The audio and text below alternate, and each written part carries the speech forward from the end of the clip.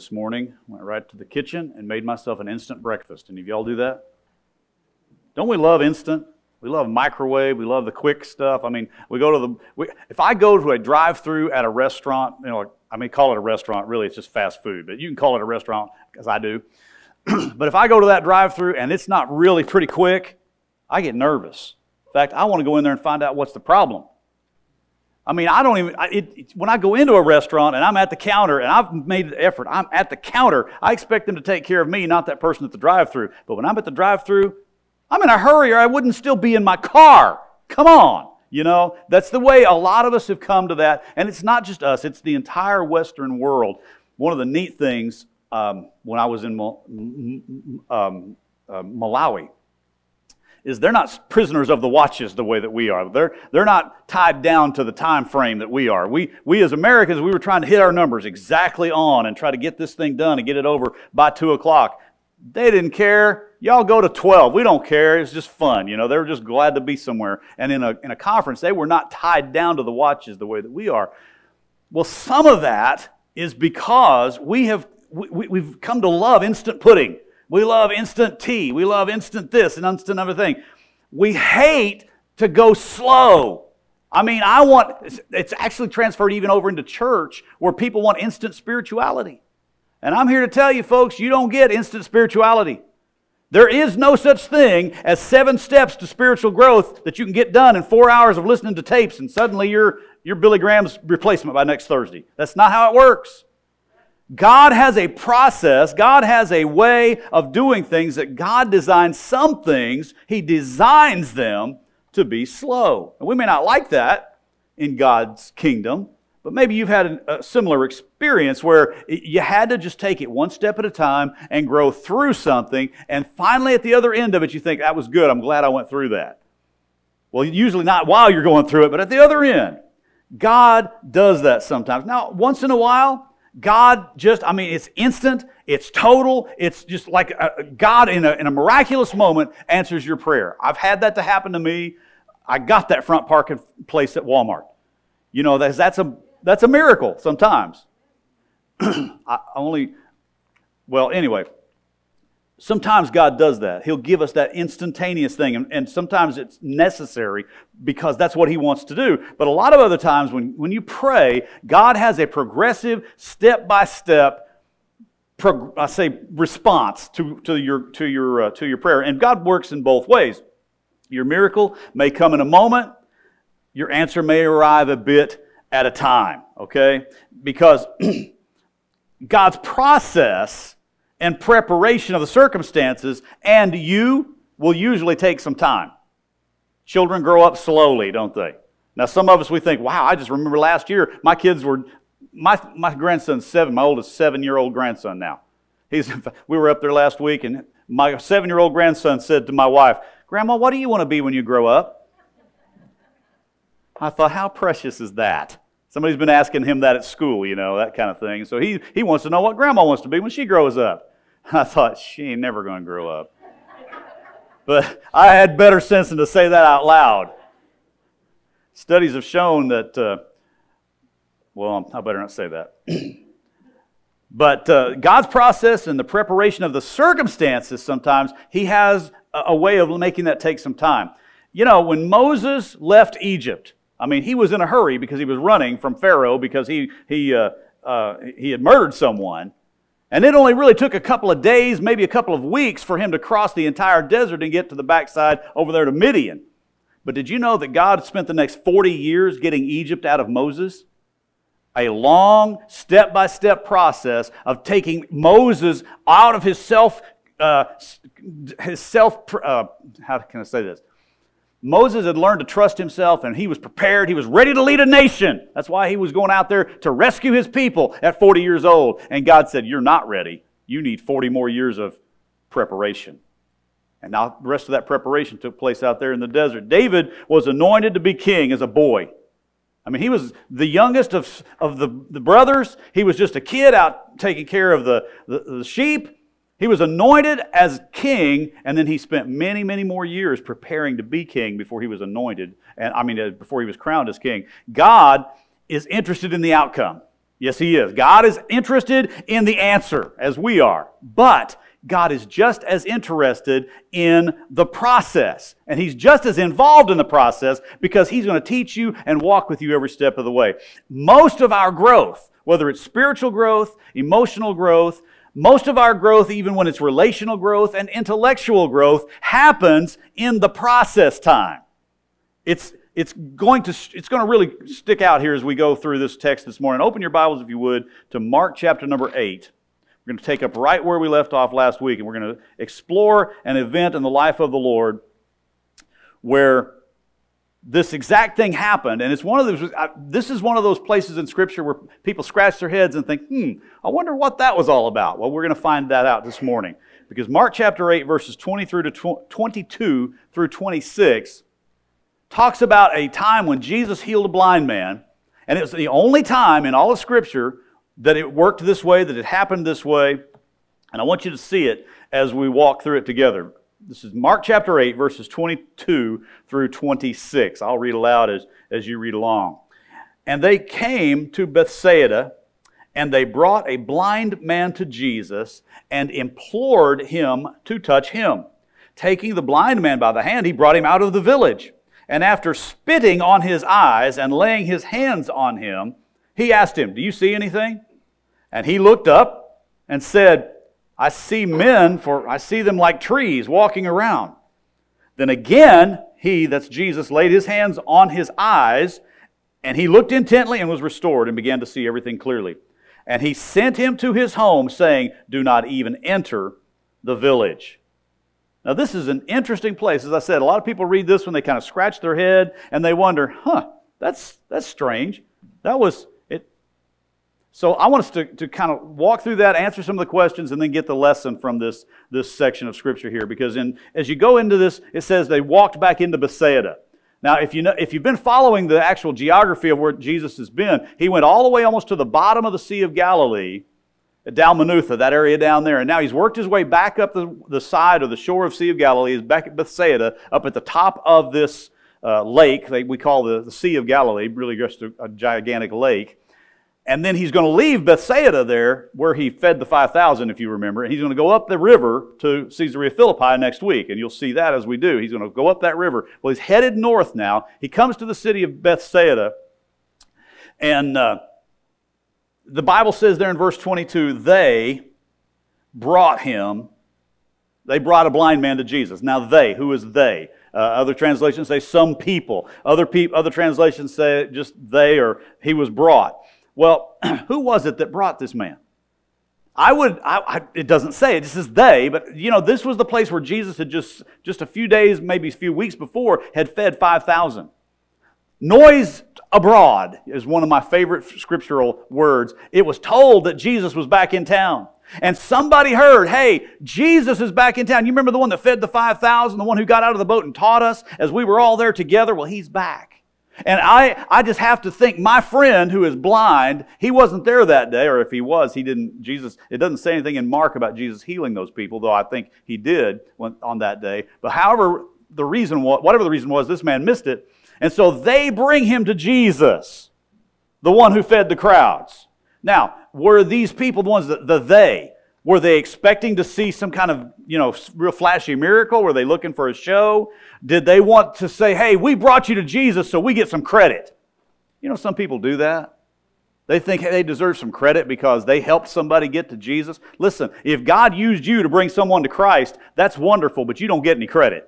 It's still by the Holy Spirit, it's still by the working of His blood that person gets to heaven. It's not you. Thank God for you because you helped out. I'm glad for every person that led me to church and some of my family that drugged me to church a time or two.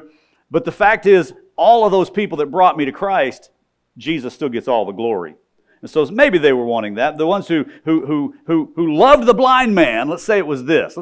They loved the blind man enough to bring him to Jesus because Jesus was the only one that could help this man. Jesus was their only hope. And it was probably a combination of those. Maybe one or two were just in it for the show and the excitement. But the question I want to know is, did the blind man know what was going on? Had he heard of Jesus?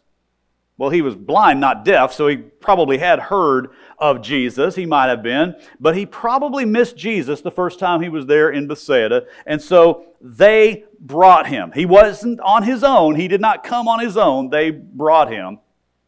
And it says there they were watching and expecting and begging for a miracle. I love that word, implored. They came and they were asking Jesus. They really wanted Jesus to do something. Here he is, Lord. Heal him, Lord. They were imploring him. And what Jesus does is it's one of those things you wonder, why did he do that? That's why I wonder sometimes about the motive of these people that brought him, because what Jesus does next is so strange. He takes the man by the hand and leads him out of town. Away from the group that brought him, away from the disciples, or at least the ones that were just curious. He takes the man by the hand, leads him out of the town. And I think he did this because, listen, when Jesus does something for you, it's not for show. It's because of His great compassion. When the Lord Jesus does something for you, it's because He genuinely loves you. Jesus genuinely loved this man. Jesus wasn't doing this for wow factor or to make Himself more popular or to be for more notoriety. And because of the way He was going to do this, He might have wanted to get out of town a little bit before He did it. I don't know, because this is one of those strange places where Jesus healed in a way that I am glad He's never put it on my heart to pray for somebody. Because He takes the man by the hand, brings him out of town, and then what's the next line? In verse 23 there it says, after spitting on his eyes. Now, we talked about this and diving deeper a little bit when we were there. As I say, I'm glad the Lord has never led me to do this. I have never yet had the feeling of the Holy Spirit helping me. Now, what you need to do is take somebody in their prayer circle and just spit in their eye. I'm glad that that's never been put on my heart. But for some reason, this was how God moved upon the Lord Jesus for this man to be healed. Now, there was one other time when Jesus used His own spit. He made spit on the ground, made mud, and plastered it on someone's eyes. So this was not the only time that He used spittle. But for some reason, and I can't explain it, except that this is how He wanted to do it, how the Lord led Him to do it, He spit in the man's eyes and put His hands on him. Now, the reason I say I think maybe this might have been why He took the man out of town is because I don't think the watching crowd would have understood. This is the one you want us to heal? Okay. This is problems for me. But that's what He did. He took him out of town for this. Okay, the man obviously was going with it. He was willing to put up with it. Jesus spit on his eyes. I'm sorry, that's what He did. Laid hands upon him. And then finally He asked him the question, do you see anything? Well, the man looks up, he looks around, and he says in verse 24, I believe, he looked up and said, I see men, for I see them like trees walking around. Now that tells me several things about this man. Number one, he knew what a tree looked like. So what does that tell us? He used to be sighted, now he's blind. He's lost his sight somewhere along his life. I've heard other commentaries say the reason that he thought they looked like trees is he bumped into a lot of trees. As a blind man, you bump into trees, and I think, sometimes you go around trees too, because this tells me that he knew what trees looked like, because now he's seeing this fuzzy blob out there that he's seen before somehow. That looks like a tree. I remember that from back in the day. That's what it tells me anyway. And so he says they look like trees, so he knew what trees looked like. But then Jesus touched the man. It says, on his eyes. A second touch. And there's another reason you see in this one. It says he began looking, he was restored.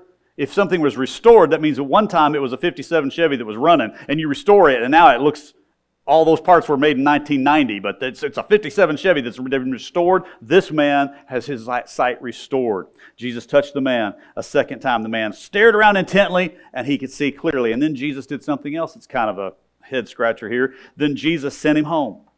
He ordered him to avoid going back into the village. Don't even go back into town. Some commentators say that he said, don't go into town, don't even talk to anybody, just go home. Interesting. Well, all of that story, which that's the whole text again, demands some questions. I mean, it kind of suggests some questions and demands some answers. Why did Jesus touch the man a second time? Was this such a profound blindness? I mean, was this guy's case so big and so bad that even God had to take a second whack at it? If you believe that, I've got oceanfront land in Arizona I need to sell you. Because don't you believe it that something was so big that it took God 2 tries. Remember, this is the same voice that very shortly after this is going to say to Lazarus, Lazarus, come forth, and a dead man is going to get up and walk out of his grave. Jesus didn't have to take 2 whacks at this. This was the same voice that said, peace be still, and a raging storm became a calm day at the lake. This was the same voice that in the book of Revelation says to John, come up here. And John is immediately in the Spirit. The same one in the Old Testament who parted the sea, the same one who rescued Israel from slavery, the same one who created the universe by His own will.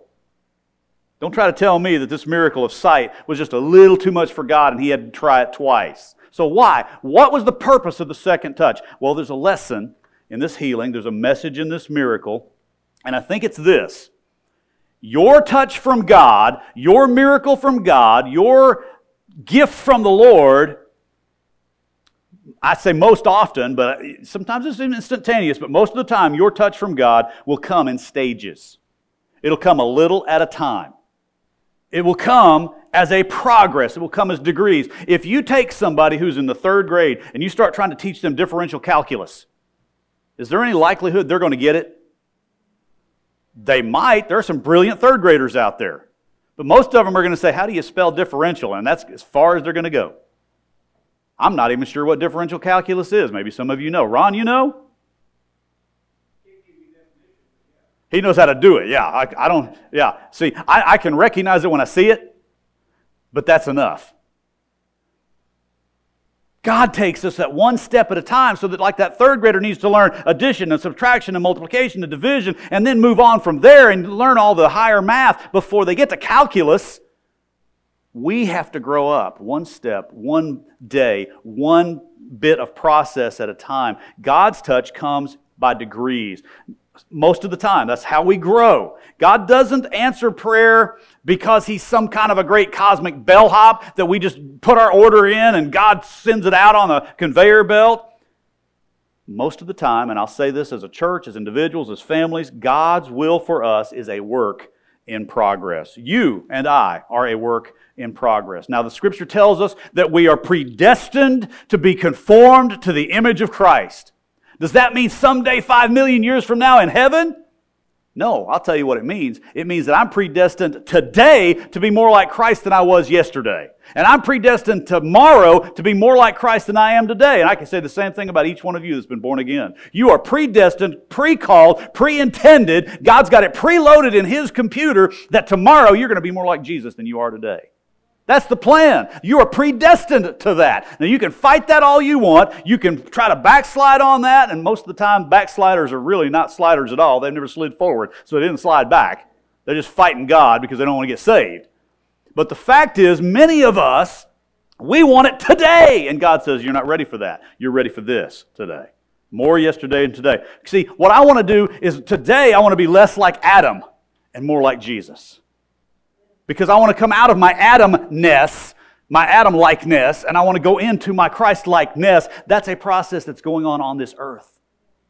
We're supposed to be in the middle of that right now. It's a growing work in progress. So don't be hurt if your prayer answer is a work in progress. Don't be amazed if your provision arrives as a work in progress. Don't be surprised when peace has to come a little at a time.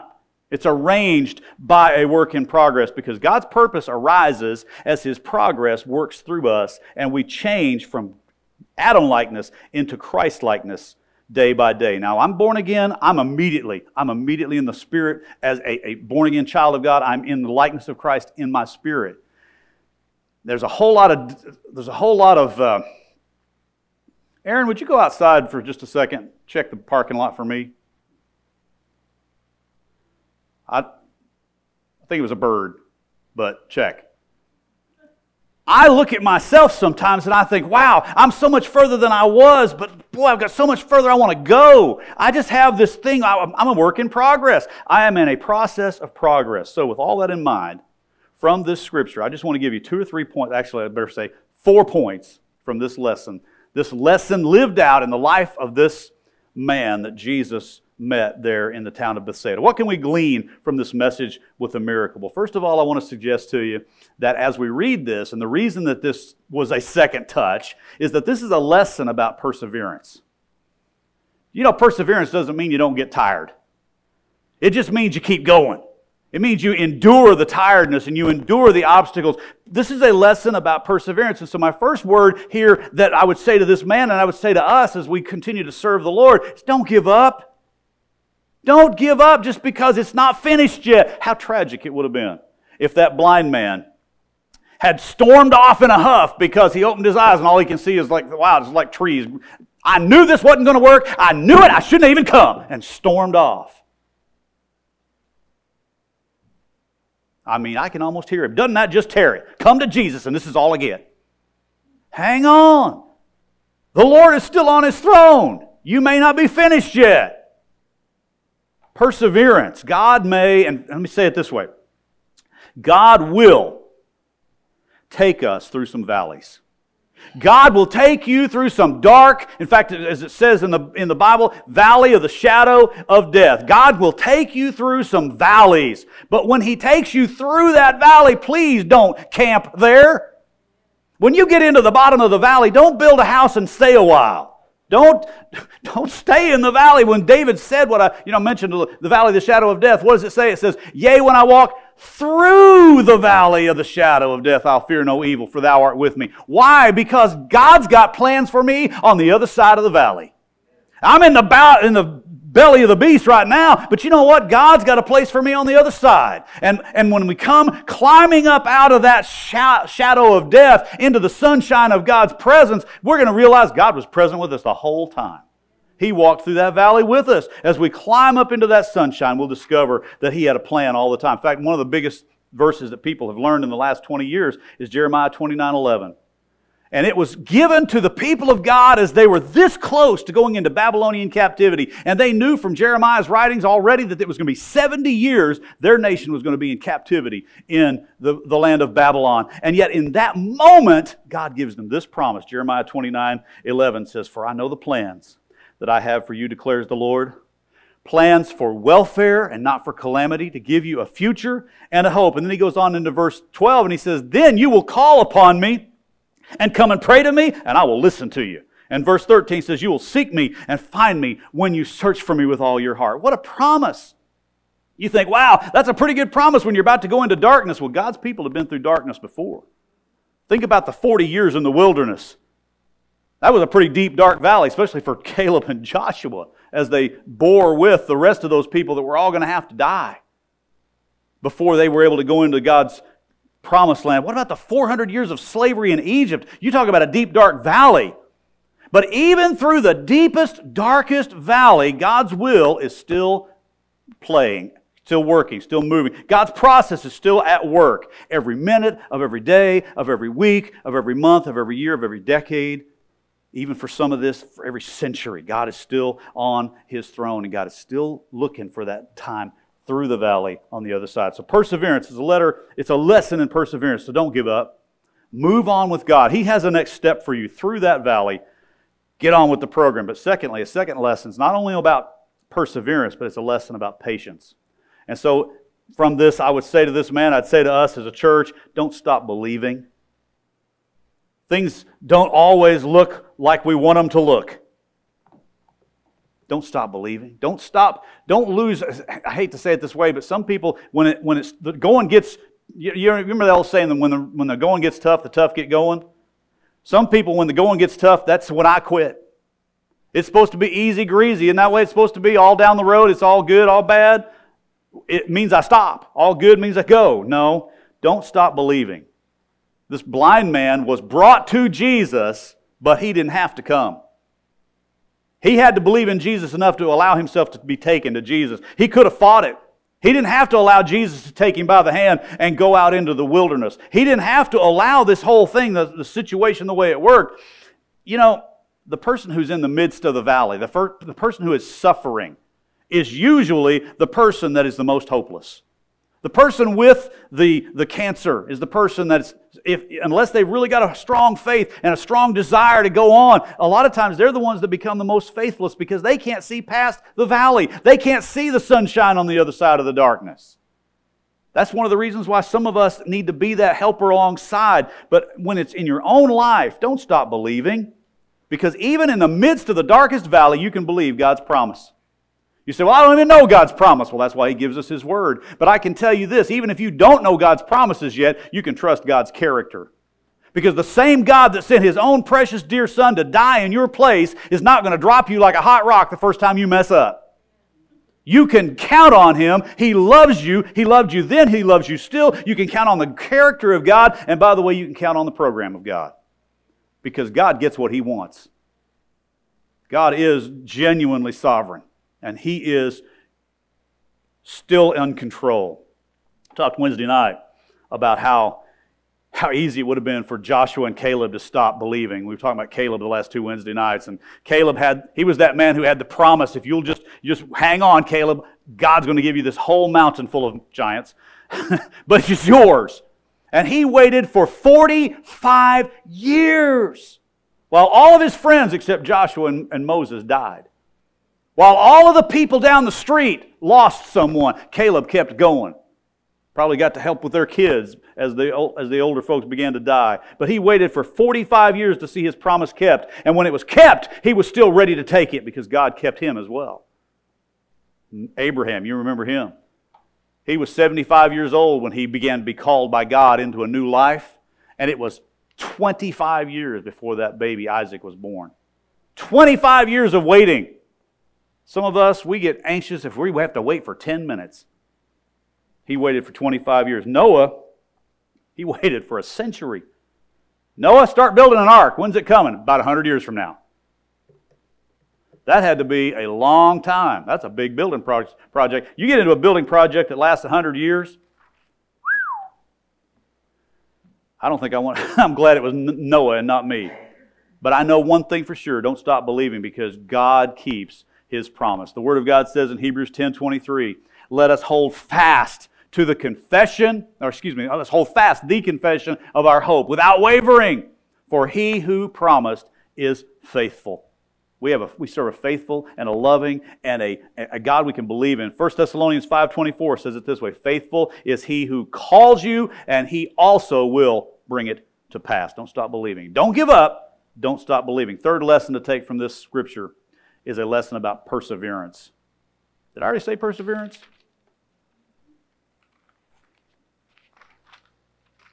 Let's call it persistence then. How about that?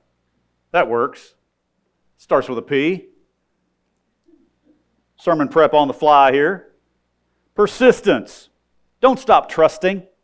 You know, there's going to come that time when you think, I've held on, and I've held on, and I've held on, and the obstacles and the problems and the inconveniences and the negative stuff, it just seems like it's more of that than I can stand. I'm just going to turn loose. No, you don't. You keep on trusting. You be persistent. Keep on trusting, especially when it seems that it's God Himself who is acting in a way that doesn't quite match what you expected. I can just imagine how it sounded to this man or how it felt to this man when he's expecting a touch and a healing and it doesn't happen exactly that way. Sometimes God provides in a way we're not expecting. Sonia and I went through something in 2011 we were not crazy about. We had an F4.5. It was 198 mile an hour winds when it hit my house. There was a tornado came in my back door and out my front. Leveled my house with us in it. I was hugging the Frigidaire.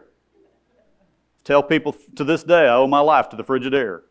Well, it was actually God that gave me the Frigidaire, so I'm cool. This is God, right? But there were 9 of us hiding in the kitchen, and the stove and the Frigidaire kept the house from falling on us. We walked out of that. It was about this high above where we were at. That was all that was left of the house. Bricks and everything was gone. Best garage sale I ever had. Because the insurance bought me everything over again. I didn't have to go. It was amazing. Now, I don't really recommend anybody else going through what we went through in that whole process, but God has blessed our socks off. God provided in a way I never would have expected, and I really probably would have said, I'd really rather we don't go that direction, but God took us that direction. Now maybe some of you can say, God took me in a direction that was much deeper and darker and worse than that. But maybe you, as I can now, maybe you could stand and say, hey, I remember being in the bottom of that valley when it seemed darker than anything I've ever experienced. And yet at the other side, having experienced the darkness, the Lord walked me on up out of that valley into the sunshine. Because of persistence, we can keep on trusting. We can keep on trusting His promise. We can keep on trusting when the pain that never seems to be ending, keep on trusting. When the darkness never seems to be getting any lighter, keep on trusting. The same one who gave this process its start is going to bring it to its conclusion. My life verse is Philippians 1:6, where it says, "For I am confident of this very thing, that He who began a good work in you will perfect it." Another translation says, "will perform it until the day of Christ Jesus." God is working on me right now. And sometimes I fight Him and sometimes I'm all in. But God always wins. Because see, He's got me predestined to stop being Adam-like and be more Christ-like. As an individual, as a church, as a group. When you're in the middle of the process, I know the obstacles look big. I know the pain is real. I know that the problems seem gigantic. We were talking in Sunday school this morning about David and Goliath. And as Goliath would come out every day for all those days, he stood there and defied the armies of Israel. And he's just this 9.5 foot tall man and his little armor bearer standing beside him, and he defies the armies of Israel. Those guys, I mean, listen, you know about Saul. He was like 6.5 feet tall. He was a good sized man. He was one of the biggest men in Israel. And he's shaking in his boots because of that 9.5 foot tall monster out there. Because when you're seeing the giant from your point of view, that problem, that obstacle, that negative thing looks pretty big, pretty hairy, pretty horrible. We need to learn, and it's something you have to grow in, but we've got to stop seeing these giants from our point of view where we're scared and small and start seeing that giant from God's point of view. Compared to me, big scary giant. Compared to God. In fact, I love how David said it. Who is this uncircumcised Philistine to defy the armies of the living God?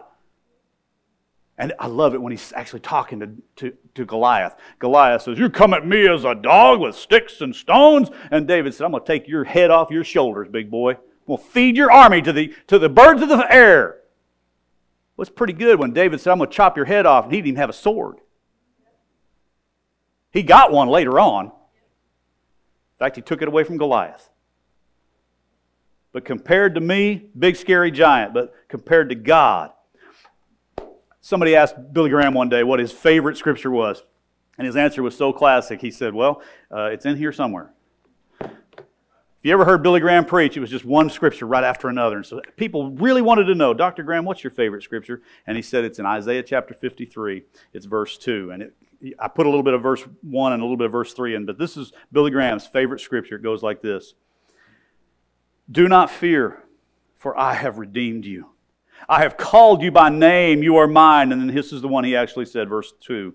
"When you pass through the waters, I will be with you. And through the rivers, they will not overflow you. When you walk through the fire, you will not be scorched, nor will the flame burn you, for I am the Lord your God, the Holy One of Israel, your Savior." Don't stop trusting. Don't stop trusting. Fourth thing is progressive transformation. Now, this has got a good theological New Testament word called sanctification. Progressive, getting better, transformation. What it really kind of boils down to is don't go back to business as usual. Remember what Jesus told the man? Don't even go back into that town. Now, I don't know what Jesus was trying to keep him away from or keep him out of, but the lesson that I get from it is don't even go back to that old life. Don't let that old life define you. Don't let that old life draw you back. Get on with God's program and stop hanging on to the old things. That's what I'm learning from it anyway. God doesn't save us so that we can go back to our old life of sin all cleaned up. In fact, Scripture tells us that if that happens to you, you're worse off than you were before. God doesn't save us and clean us up so we can go back to a life of compromise. God doesn't bring us into a new life so that we can go back and play in the filth and grime. and greed. Greed works. He saves us for service. He saved you and me because, listen, He had a plan to redeem us. Well, then He also has a plan to empower us, and then He also has a plan to employ us. And when we say, yeah, I'm happy, I'll take some salvation, please, but I don't need any of the rest of that stuff. No sanctification today, thank you. God's Word and God's will and God's program is not like a cafeteria line where we can just take and choose whatever we want and then go back over here and watch Gunsmoke. Nothing against Gunsmoke. Some of you kids don't even know what that is. Yeah, poor kid. But God has a plan. In fact, a lot of us know those verses in Ephesians 2. I've quoted them many times where it says, for it is by grace you have been saved through faith, and that not of yourselves. It is the gift of God, not of works, lest any man should boast. And then verse 10 is the real critical verse for us today. For we are His workmanship, created in Christ Jesus for good works, or unto good works, which God has prepared beforehand so that we would walk in them. God has a plan that doesn't stop when you get saved. He wants you to get saved and then leave behind that Adam likeness more and more and more every day. When God brings you to a life change moment, He expects that life change to keep going. When that moment happens, that's great, but now the next moment comes. Let's let that continue. Don't go back to business as usual. Don't stop trusting. Don't stop believing. Don't you dare quit. But Brother Robert, you don't understand. It's so lonely following Jesus. There's a whole lot of people out there that aren't following Jesus. And you're right. And when you come into a new life, I experienced the same thing. When I started following Jesus, I lost every friend I had. I mean, in Big Bad Boom Boom Blanchard. Whoa!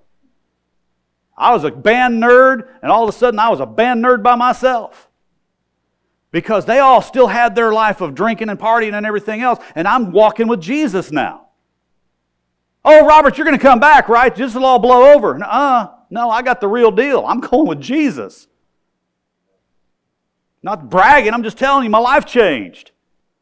I didn't want to go back to business as usual, and it did get lonely. I had to make all new friends. I'm still working on that, as a matter of fact.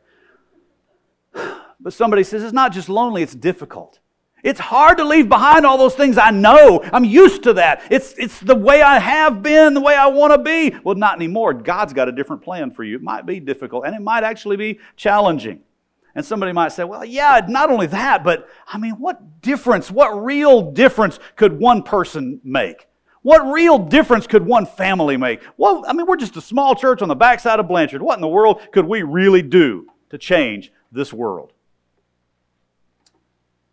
I heard a story just this week about Romania. I've got to share it with you. I don't think I can get through it without crying. If I get choked up, that's fine. But listen. 1989, December in Romania. Romania is a former Soviet republic. At the time, it was still totally socialist.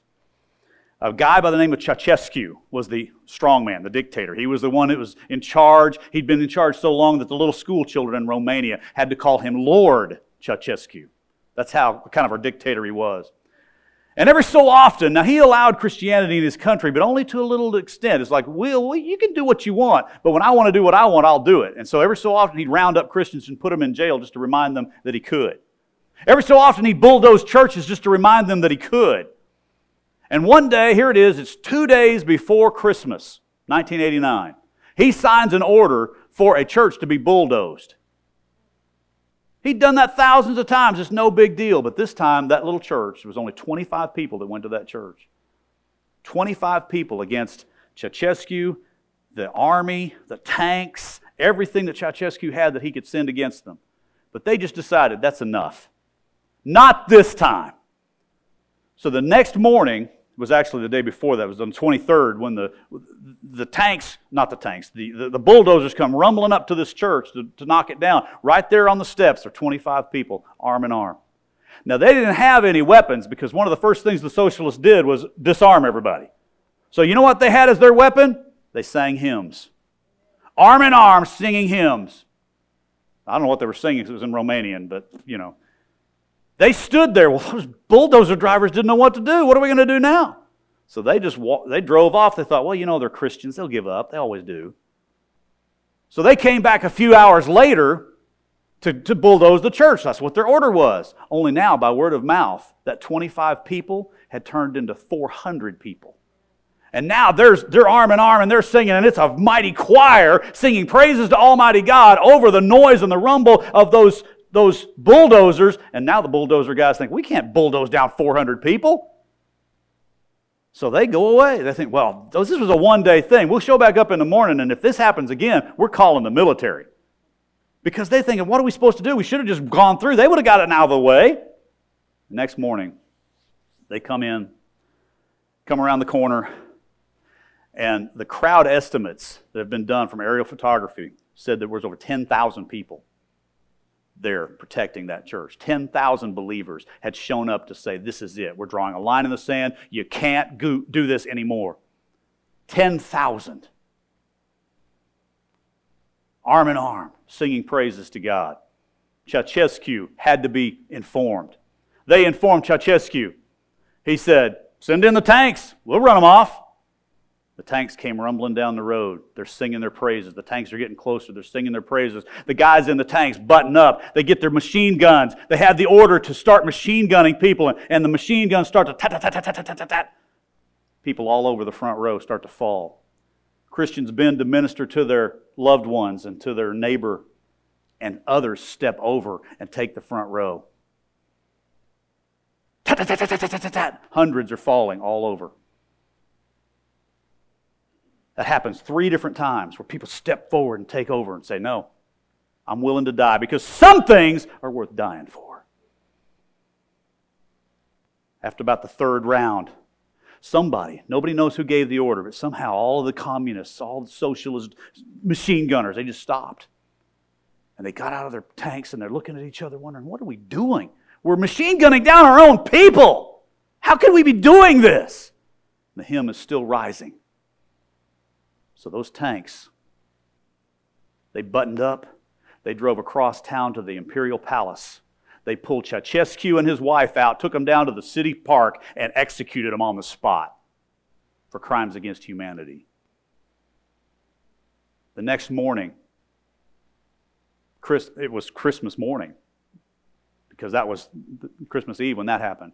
Christmas morning, the newspaper there, that was used to be a communist rag, the newspaper said, the Antichrist is dead and Jesus is born. Because one little group of people said, I'm not going to give up. God is still on His throne. God is still faithful. I am not going to give up.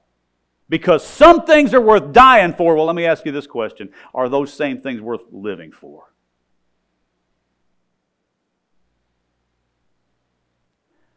Growing in Christ is going to take some time. Following the Lord Jesus Christ may not happen all in one day. And even when it seems like God is not at work providing, God is at work providing. He just may be working somewhere you can't see it. Even when it seems like God is not really very loving, He's still loving. When He's at work, it may not be exactly the way we expect it, but God is still on His throne, developing you and me into the likeness of Christ, developing your character into the character of Christ, developing your integrity into the integrity of Jesus. And that's what He's doing. So my question before we're finished here is, do you qualify? Are you one of those people He can work in? Or are you one of those people that said, well, yeah, I went down there to that church, and I like to go to that church because they're happy people, and I like to be with them, but have you really ever surrendered your life, your heart, your entire being to the Lord? Have you accepted Christ Jesus as your Savior and Lord? Well, I walked an aisle one time, preacher. That's not what I asked you. I want to know, is Jesus your Lord right now? Because there is a difference. Walking an aisle doesn't save you. Being a church member is not the same thing as salvation. We as a congregation, we as individuals have to know whether or not Jesus is really Lord in our own hearts and our own lives. Because if He really is, you'll start this process of change. You'll leave behind Adam-likeness more and more every day and see in your life Christ-likeness more and more every day. It's a guarantee. In fact, Jesus said it this way, follow me and I'll make you a fisher of men. He's still in that process with a lot of us, with all of us really, because until we die, He's still going to be moving us closer and closer to Christ-likeness. Then we hit the fast forward button. This morning, some of us here need to be saved. This morning, some of us here need to say, Lord, I have felt the weight and the pressure, but I'm ready to just trust you one more time. Yes, Lord, this valley's deep and dark, but I know you have a sunshine on the other side. Let's pray.